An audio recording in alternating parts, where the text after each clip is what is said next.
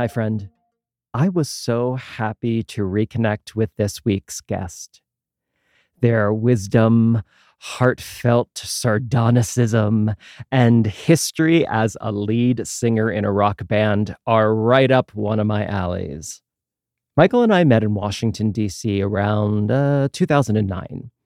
Although we joke we probably met during the Inquisition while we were sharing a burning steak. We immediately connected over our love of theater and working with Ian Allen's Cherry Red Productions, which has to be the most twisted theater I have ever been around. Michael introduced me to meditation, which has played a significant role in my life. I was fortunate to spend the next 5 years in Sangha with Tara Brach, founder of the Insight community of Greater Washington. As Michael did for me, I introduced others to that meditation community. In this conversation, we not only talk about theater, but also our love of theater director Robert Lepage, whose 7-hour opus Lip Sync we saw at the Brooklyn Academy of Music, and it was just truly remarkable. I pen an ongoing love letter to Jeremy Atherton Lynn's book, Gay Bar, When We Went Out, which has to be one of my favorite books of 2021. We also talk about the sobriety rooms and Alcoholics Anonymous, where I spent a good bit of time in DC, until I didn't. Looking back on that time, I realize how little credit I give myself for persevering against the odds. Even if that time was not the time for doing the deep work that I've been doing now for health and wellness, whatever that means in its various forms, I somehow managed to live long enough to be here now, reflecting on this history. Just the other day, I told my therapist the story of my time in DC, something I had not really shared with anyone in a while. It was both very personally painful and extremely rewarding. And when I say I told my therapist the story of my time in DC, I told them the painful parts. Isn't it the worst giving yourself affirmations, reflecting on your accomplishments? I've never been great at it. I'm getting a little better at it, though. Here is my conversation with Michael. Hi. Hi. Can you hear me? I can hear you great. Oh, I love that voice.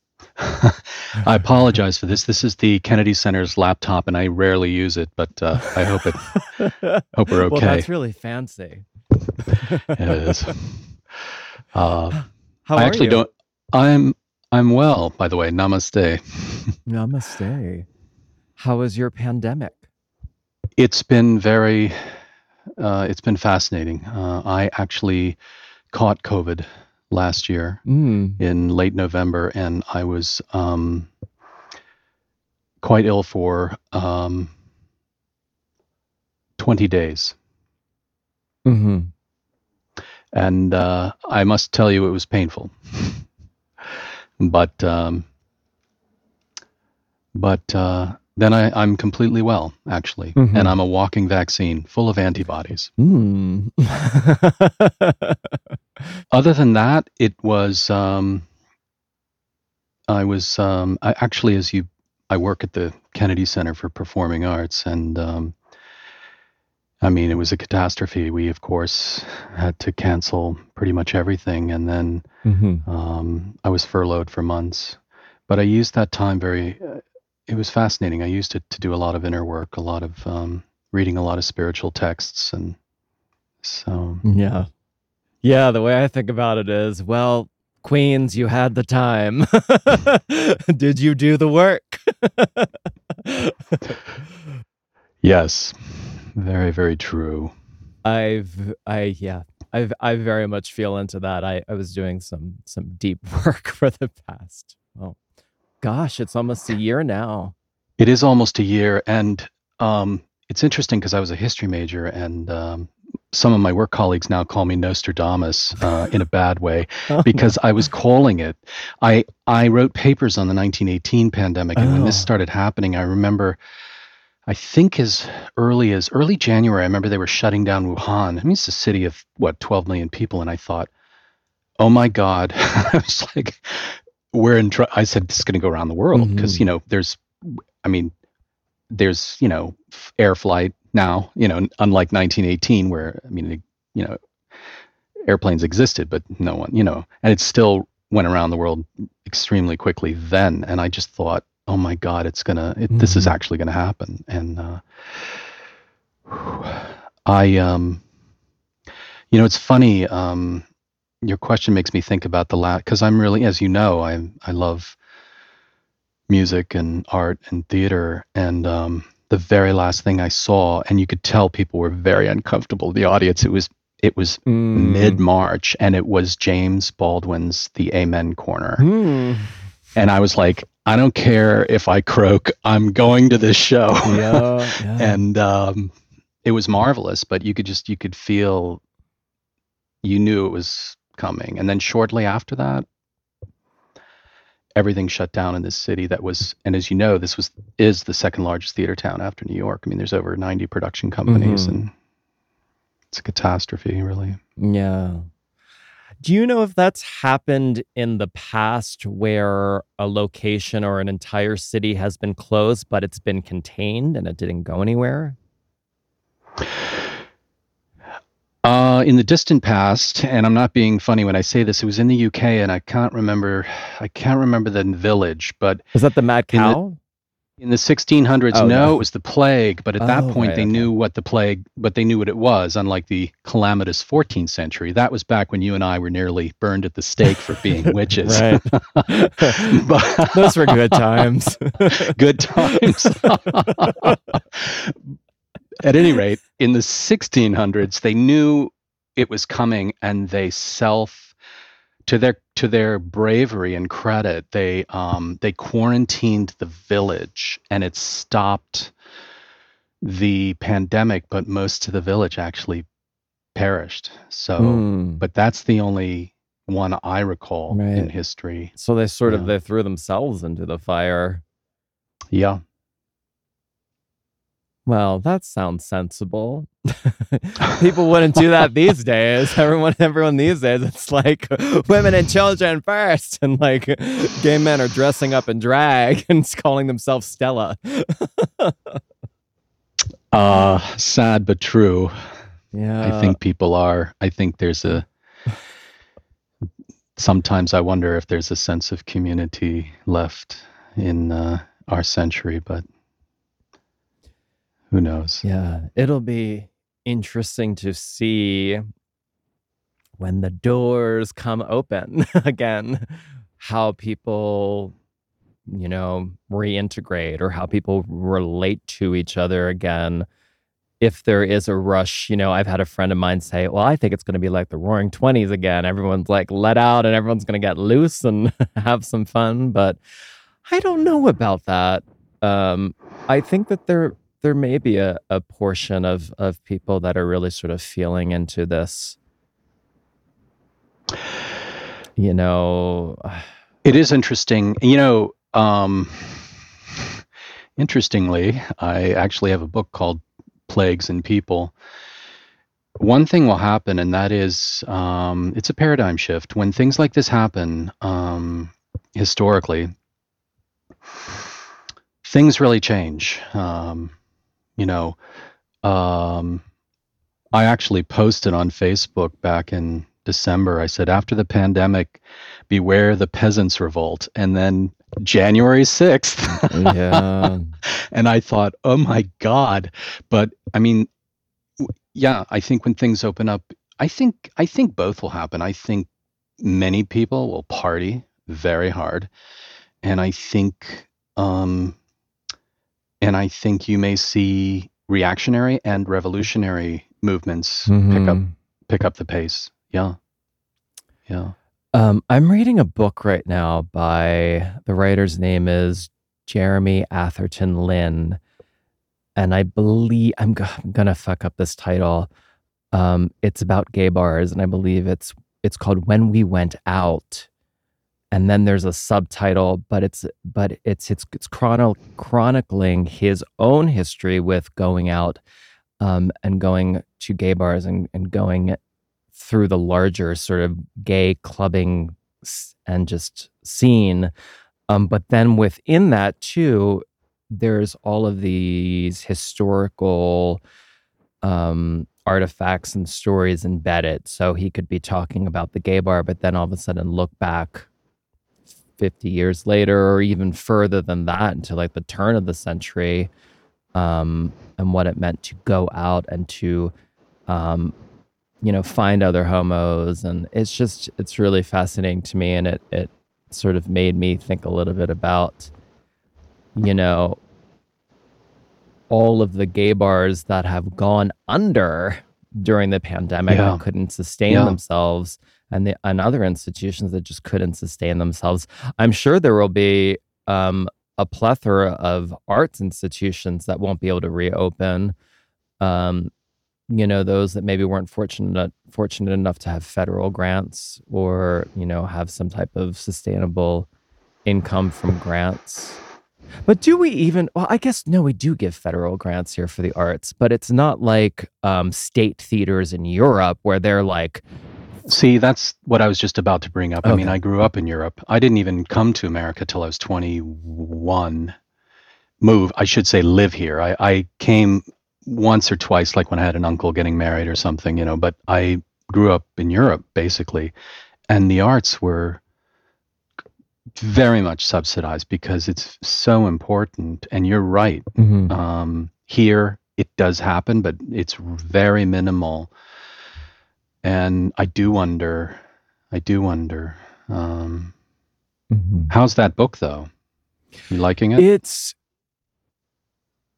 It's almost like I'm reading the story of me in a way, with some differences, of course, of place and situations and names. But it's rare that I pick up a book and like, oh my gosh, this could really be my story. There are so many similarities. I mean, even down to, he mentions he lives on the same street I lived on in Los Angeles. So the places around that area resonate with me. Places in London, he lives in the same area I lived in when I went to Goldsmiths College in London. So I know the bars he talks about. It's like there's a lot of serendipity in it. But this doesn't seem to just be my reaction to it. I'm seeing a lot of people posting like just reactions about really feeling into the universality of being in the gay scene and being in community. It's a really great book. I mean, yeah, it charts a good story. By the way, you look great. Thanks. Love the beard. Yeah. I'm calling it my face forest. I'm really feeling into my butchness. Just don't turn into a hipster. No. Well, no. I don't know. I guess I have some hippie ideas, but other than that, I mean. Speaking of, no, I mean, I was a hippie. As you know, I'm 123 years old. I mean, I was. I don't know if I'm going to have to send you a photo of me in the 70s. Jesus? I look like Charles Manson. Yes, exactly. Well, I was going to say I look like Charles Manson. Oh, I'm going to send you a photo of me at the Last Supper. By the way, speaking of hipsters, do you remember when we went to Brooklyn? You took me to that marvelous Lepage performance at BAM. Do you recall that? Oh, yeah. Oh, was that that was the 7-hour? Yes. Oh, and we were sitting next to like Wally Shawn. Oh yes. Oh my gosh. Wally Shawn is forever at BAM. I've sat next to Wally Shawn in performances many a times. Like he's always out and about. Yeah, that Thank was you the one for taking me to that. Yeah. It was marvelous. What was the name of that? It was it was about human trafficking. It was so sad and beautiful in a way. Yeah. And now I can't remember the title. It started with an L or something. I can't remember it. But it was the one where they had the entire airplane. Yes. They built an entire airplane on the stage. And then they had it looked like it was flying because of all the media that was happening behind it.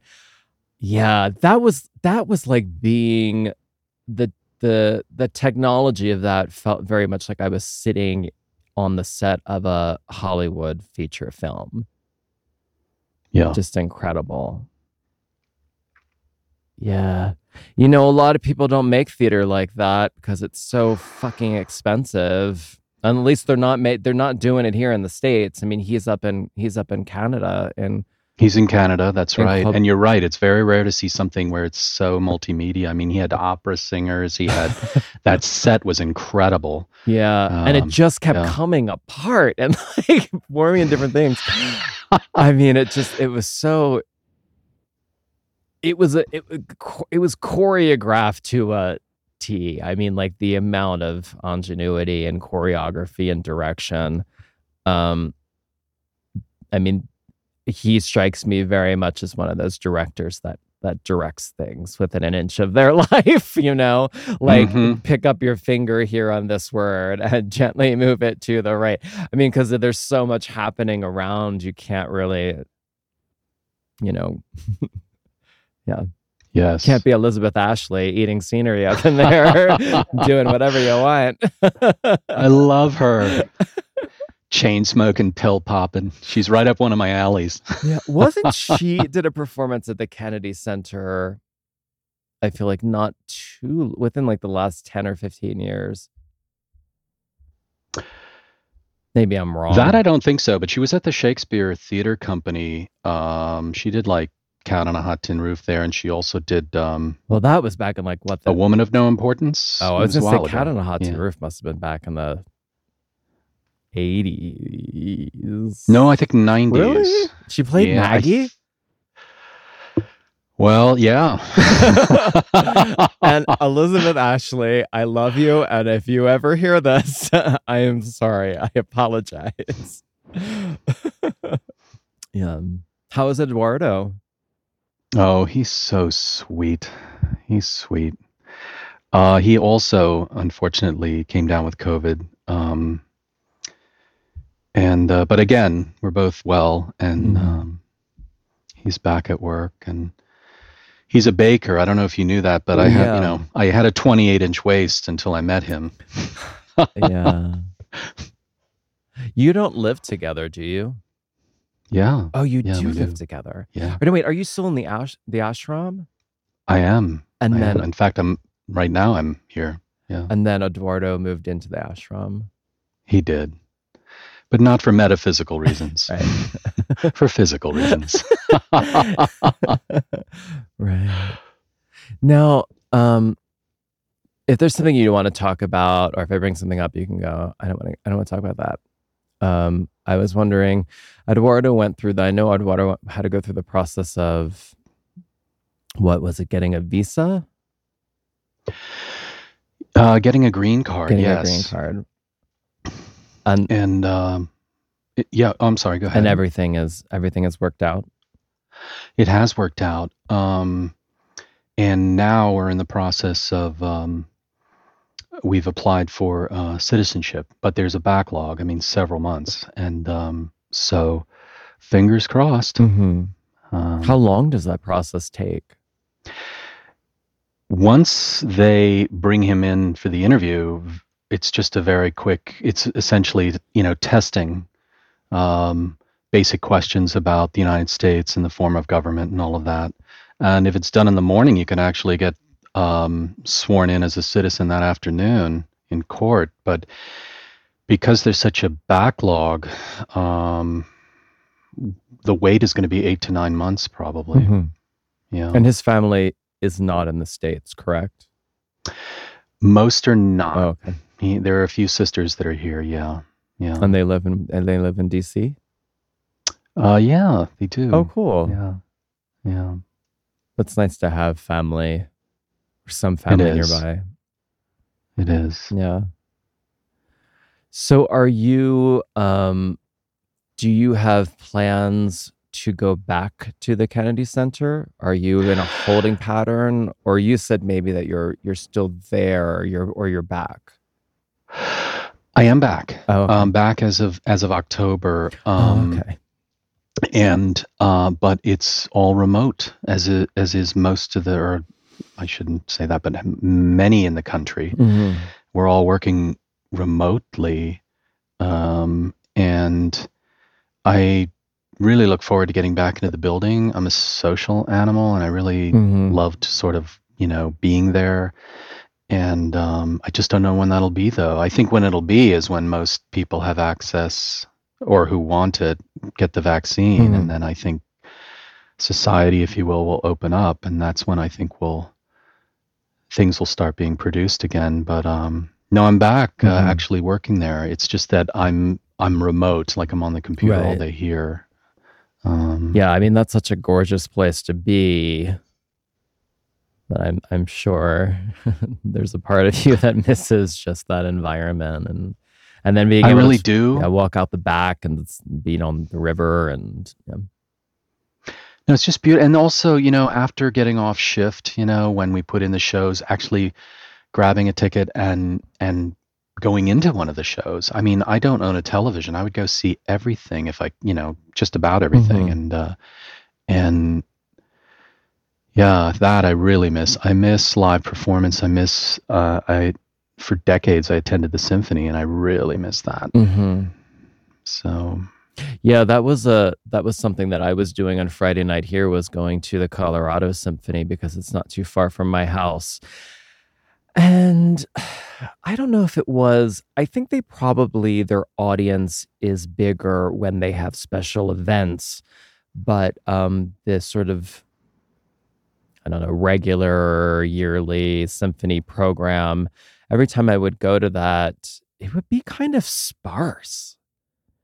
Um, it was a little upsetting to see, but one of the things for me is that I'd be able to like, because I'm back in school, is to grab a student ticket for $10 and sit like right over the string bass and yeah, the string bass section, and be right there like in the front and have that whole section like completely empty. It would just be me and my like candy and my crossed legs while I'm hearing some symphony. I hope you opened the candy during the middle of the Yes, performance. of course. Only during the quiet moments. Unwrap a Starlight Mint very slowly. You know, I'm going to totally date myself here, but what you're saying, I mean, when I was living in Munich in the 70s, so I'd go see Patti Smith Group and all that, just all this Oh, wonderful, Patti rock and roll. Smith. But at the same time, I I would love do her. what I do too. But at the same time, I would do what you did. Like it was 5 marks. I'd go into the opera or to the symphony, sit in the back. You could smoke back then. So I'd smoke in the Oh. back. And it was packed. It was packed with young and old. In America, with the exception of maybe Manhattan, like at Lincoln Center, I noticed that with the symphony, and I don't know why this is, but it's just, yeah, it's usually like the subscribers. They're usually much older. Mhm. It's kind of rare to see people in their 20s and 30s, in their hundreds, if I Mhm. may, like, and I don't know why that is. It's beautiful, Yeah. beautiful art, really. That's not the case But, here because it's a younger town. oh, that's great. Um, it's just they just need, I'd hope to see it more at capacity than it's been. But I certainly Yeah. don't mind crossing my legs and splaying across a few seats. Yeah. Oh my God. It's good to talk to you.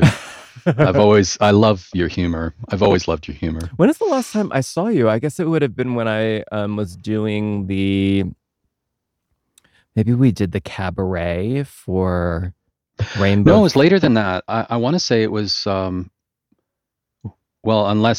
my God, unless I'm really off on dates, but I want to say it was when you did that fascinating performance at Arena Stage with Force.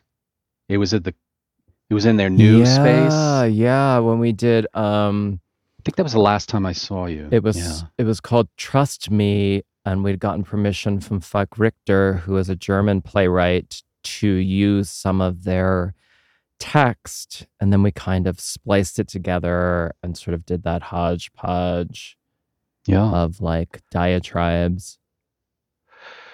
And then before that, yeah, you directed Say You Love Satan for Yeah. Rainbow. You did Torch, and then I want to say Clip Notes.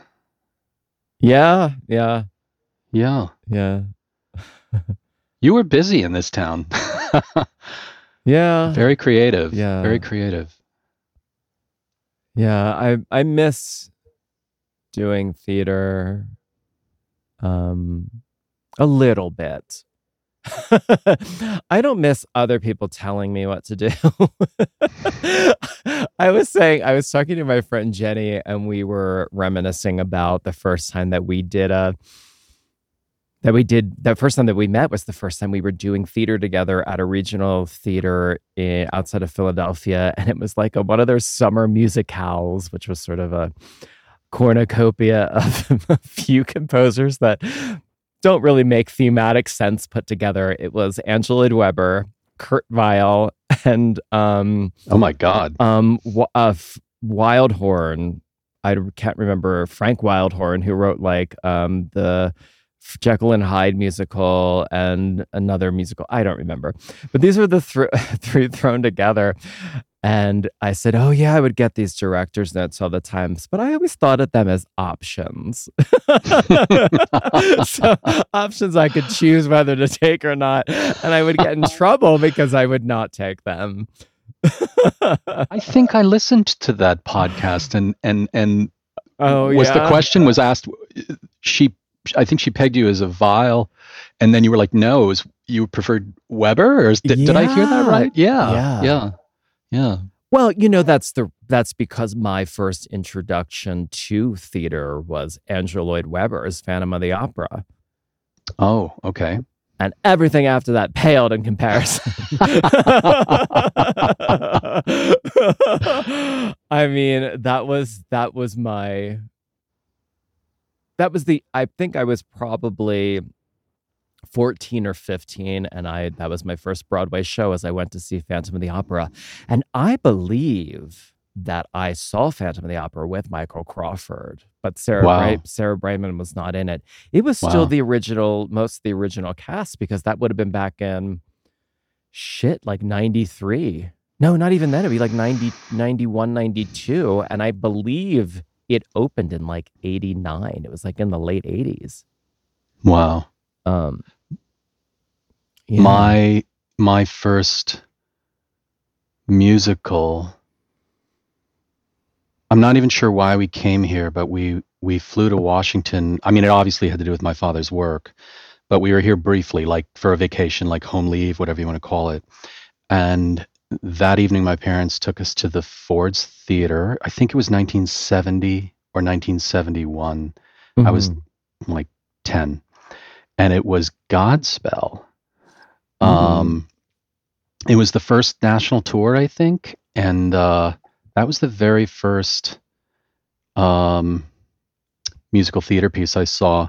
And then I didn't see one, because we were always going to the opera, the symphony, but as a family. But the next one wasn't until 1977, I want to say. And I was in London. I was living in Munich. I flew to London, and it was the Rocky Horror Show. And that was interesting. Very different from Godspell. Now, I've seen Rocky live, but I believe the only production of Rocky that I saw live was when they revived it on Broadway at, I want to say Roundabout, because they did it in a kind of like arena stage, so you could sit. They had a big lip coming out, and people like sat around it, and it was like Daphne Rubin Vega, Raul Esparza. How was it?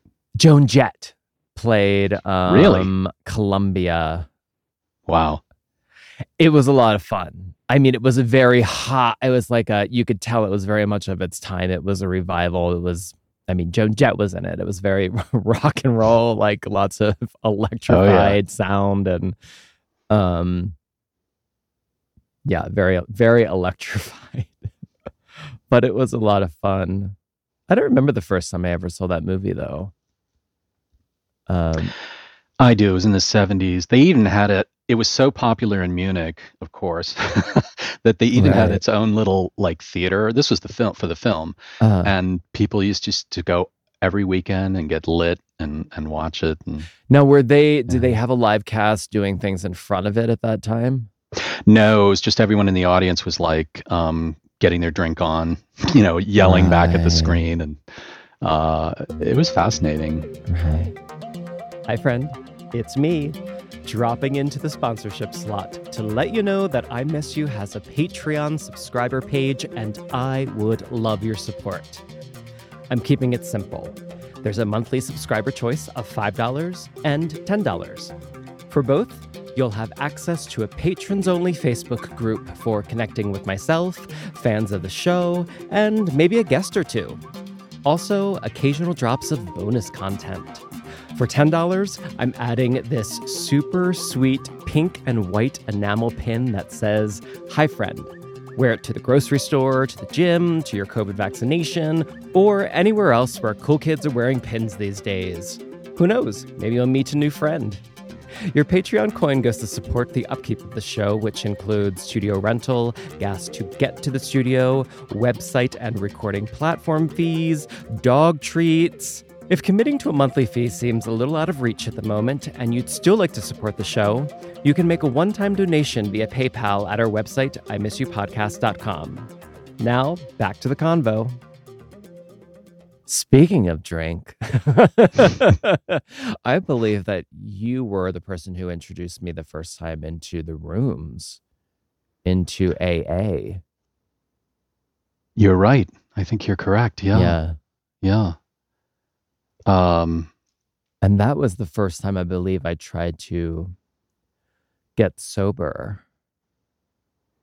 And it lasted for like a year. that's great. Yeah. But then it did. That's great. Until it didn't. Yeah. Well, for me, it was the last thing I tried. I've never been a follower. And I was so sick from liquor and drugs. Mhm. I was in a rock band at the time. It was the 80s, and really strung out. And I had tried everything else. And I was so bitter because I was so together with and so disciplined with everything else. Like, I was the lead singer in a band. We had 2 albums out, a video on MTV. We were touring. But with this, with liquor and drugs, I'd end up binging. I'd end up in different cities. I'd end up with pneumonia. And so it was the last thing I tried. And for me, it worked. I mean, I'm in my 33rd year sober. Congratulations. And frankly, I should have died a long time ago. And a number of my dear, dear friends did, So here I am. It's interesting. Well, I know Jesus wasn't going to get you sober because he was too busy turning his blood into wine for everybody. Listen, religion poisons everything. You're talking to someone who grew up in Central Europe. After 2 world wars, I'm a total atheist. Yeah. I had a weird relationship with AA. Like, I was having a hard time with it. And then I was sort of, at that time, really like I had a therapist, but I didn't really like want to go deep into anything. So it just became a superficial exercise and I didn't want to really work on anything. And then I think that probably all of this other trauma that I had that I wasn't working on as well was kind of coming into the rooms with me around like not even having a really hard time even being around other gay men because the rooms that I went to were at a predominantly LGBT meeting place. Oh, okay. So I know for me, because I was uncomfortable even being around other gay men.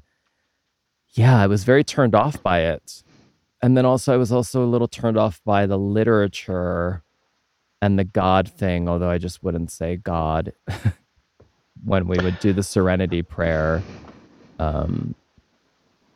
Yeah, there were a lot of things striking at me, and I think eventually they all just sort of kicked me up and then kicked me out of that space. And it wasn't until much, much later that I had to figure out a different way to stop drinking. And it had to be something that was a little bit, it had to be many different things, but AA didn't wind up being one of them, although I understand how it works for people, but it just wasn't for me. Oh yeah, I mean, there's, it's not the only way to get clean and sober, that's for sure. And there are many people who do get clean and sober in other ways. I mean, it's for me, I would go to meetings I usually didn't go to LGBTQ meetings. I went to meetings downtown, meetings in the Metropolis Club, like I guess with more just of the entire, I don't know what to call it, people from the city, just straight, straight, gay, everybody. Mm-hmm. And the literature is quite old. I mean, it's from the 1930s. What's fascinating about that time, though, I think, is it was a very dark time, of course, and I think that they were quite ahead of their time when they were writing that. Bill W. was in contact with Carl Jung, Aldous Huxley, of all people. Mm-hmm. And so I think it was fascinating. I also like the fact that you can take what you want and leave the rest. And I used to love this meeting in Soho, New York, where they wouldn't even say the prayers at the end. They were just like, fuck it. And so, yeah, but I hear you. People, I know many people actually who've managed to figure out other wonderful ways, For me, this way worked. I'm not sure why, but God, I'm glad it did. Yeah. Because pain. Lots of pain there towards the end. Yeah. I hear you on the saying the sort of you felt very much like you were getting things done because you were in a band and you were managing things, but on the other side there was this great sickness that was occurring underneath. Because I have felt very similar in that I was getting shit done. I was managing things, but at the same time, very much not managing things. So what you might see of me, or one sort of side of me you may see, but you're not really seeing my insides, which are melting at the time. Well, no, you're absolutely correct, because what I was seeing was you were, look at everything you were doing when you were here in Washington, D.C. It was frankly amazing. You started a theater company. You were a director. You were a performer. In my humble opinion, you had your shit together, and yet you're correct. I had the same situation a couple of decades before that and yet on the inside, I was, what's that phrase? My friend Tripp always says, she's capsized and taking in water. Yeah. Yeah. But when you spent enough time with me, so for instance, like having that theater company, having Forced Collision, and then when we would go into production, which is basically putting us all together in a room for like 12 hours a day till very late at night. That's when you started seeing the curtain was pulled back and you started seeing what was going on with me, because I would start drinking like in the evening and I would sneak it in the theater, go to the toilet. I'd get one of those little tiny plastic flasks of vodka and start sneaking it in the toilet. Oh, you're singing my song. And then I would do it. And then I would just get progressively more and more drunk and they'd be like, we have to stay in, we have to fix this tech thing. Honey, if I don't get out of this building, you're not going to get me out of this building. I got to go. God, Yeah. Yes. Oh my That's so gosh. familiar. Yeah. Yeah.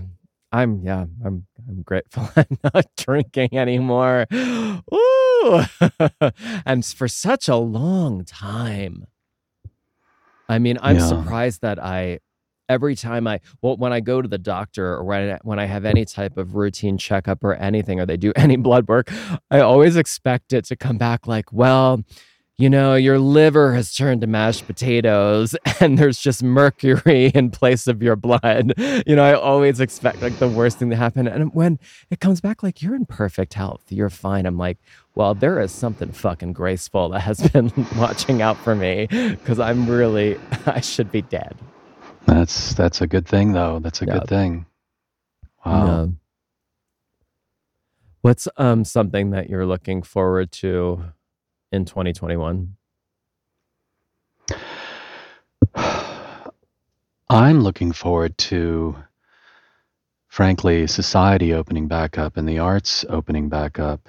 I really would love to get back into experiencing all that again. I'm also looking forward to,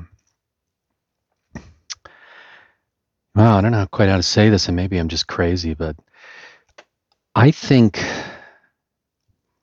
wonder what's going to happen within the next 5 years. I think that there's going to be some type of, and I don't know if it's going to be positive or negative, but I think that there's going to be some type of massive revolution here in this country I call the empire, in the United States. A lot of my friends who are quote unquote establishment Democrats, by the way, just for the record, I'm a communist. That goes on the record.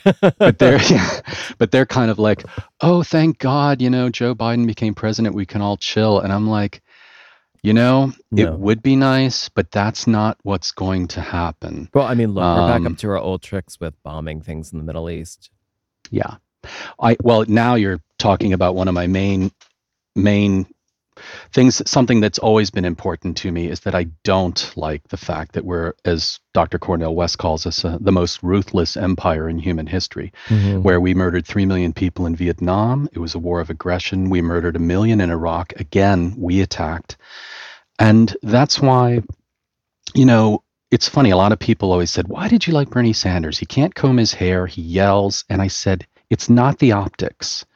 The man said he was going to close 600 of our military bases and bring all troops home and cut the Pentagon by 75%. Hey, when have you ever heard that? Yeah, I was in the front row when he pulled through Colorado. I was there at that rally in the front row, pumping my fists in the air.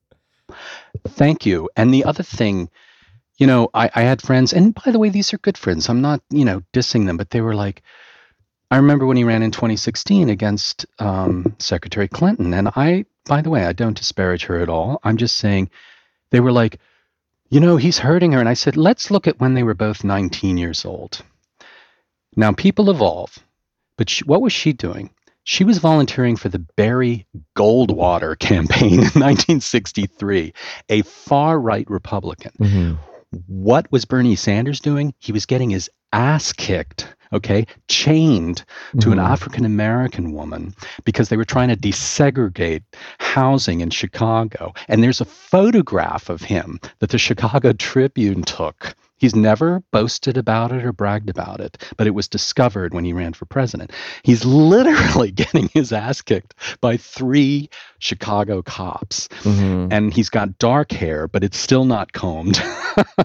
And, this is what I'm talking about. This is what I would love to see.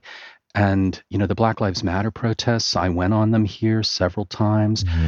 I think when things open up, I think we're going to have this side explode, and I think it's a marvelous, marvelous thing. My worry is I think the other side's also going to be going at it again, and by the other side, frankly, fascism. And I think there are 2 trains running, and I wish it weren't so, but I think the next 5 years are going to be very intense. I mean, what do you think? They better get some IT people or learn how to write fucking letters because they've been kicked off of every goddamn media platform. Grammar is important. Yeah. No, but honestly, I mean, do you sense it, or am I just crazy? I mean, I don't know. I don't feel we can go back, is what I'm saying. We can't No. go back to the way things were. I mean, I don't know. No, I don't know that it's, yeah, I hear you. I'm, I, yeah, something about what happens next. Biden is a replacement. Biden is sort of like the fixer, if such a thing was to exist in a political position.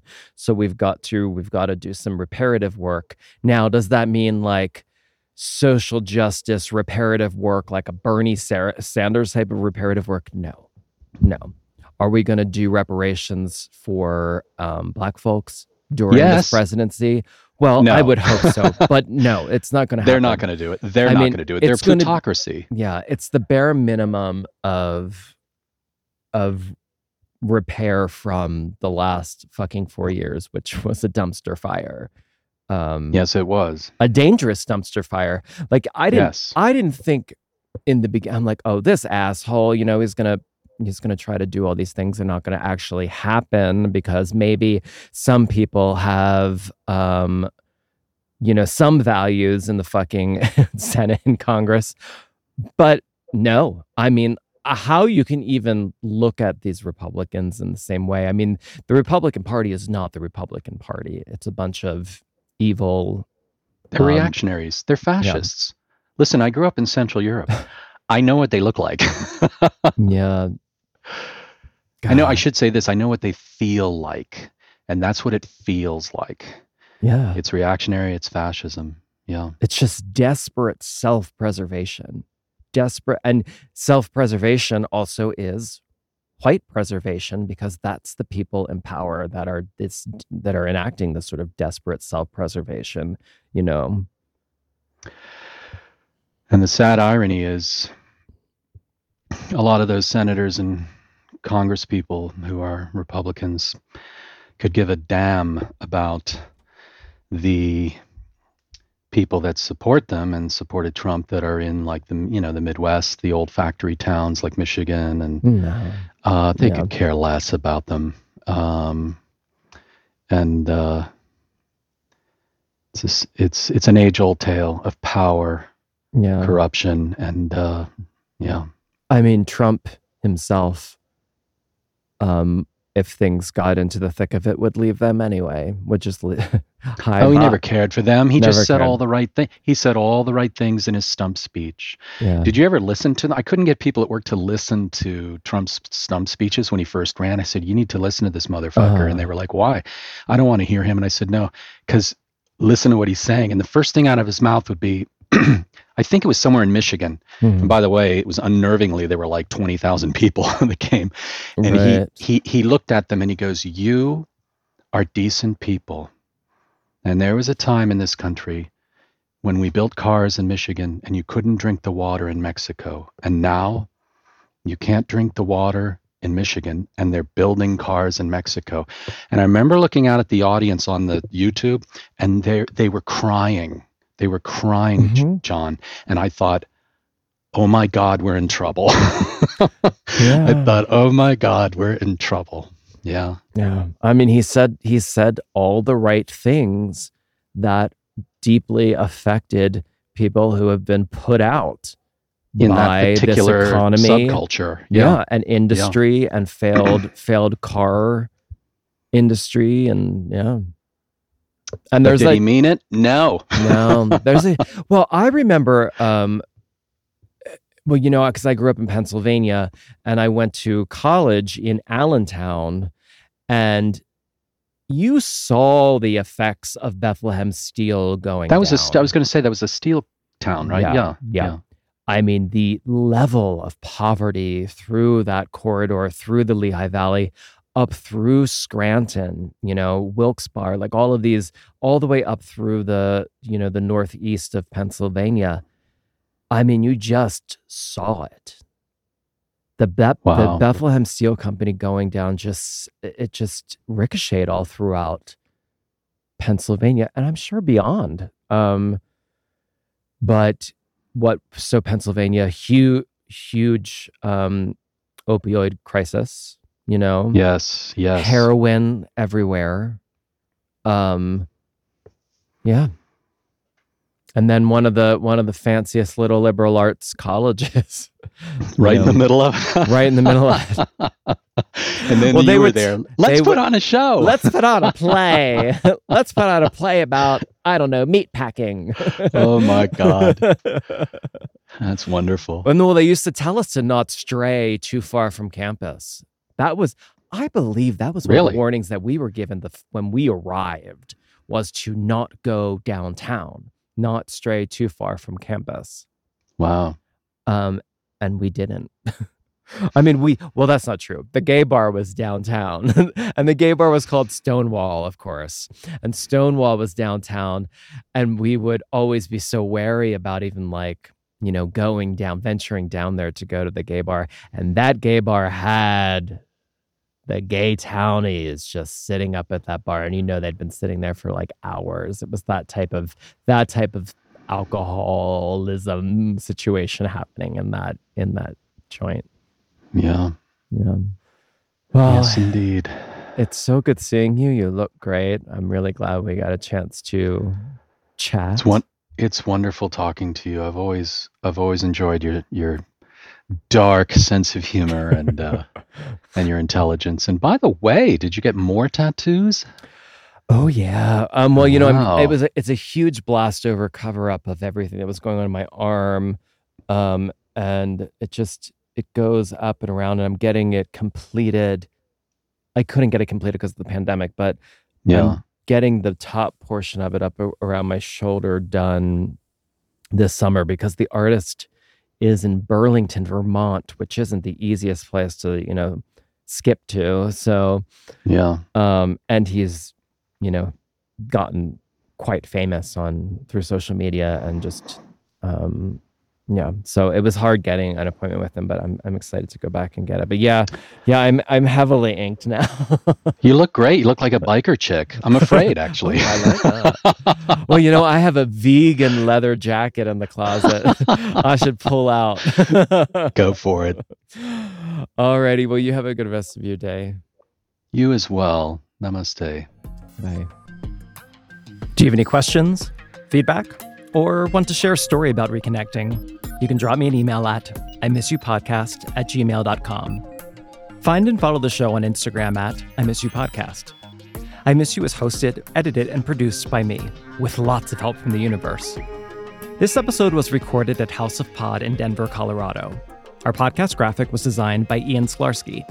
New episodes are released weekly on Wednesdays.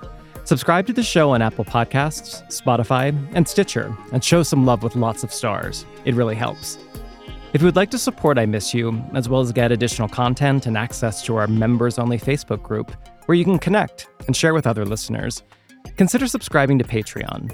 You can find a link to Patreon in our Instagram bio, or at our website at imissyouPodcast.com. And finally, reach out, connect, and spread the love by telling all of your friends about our show. Till next time, new friend.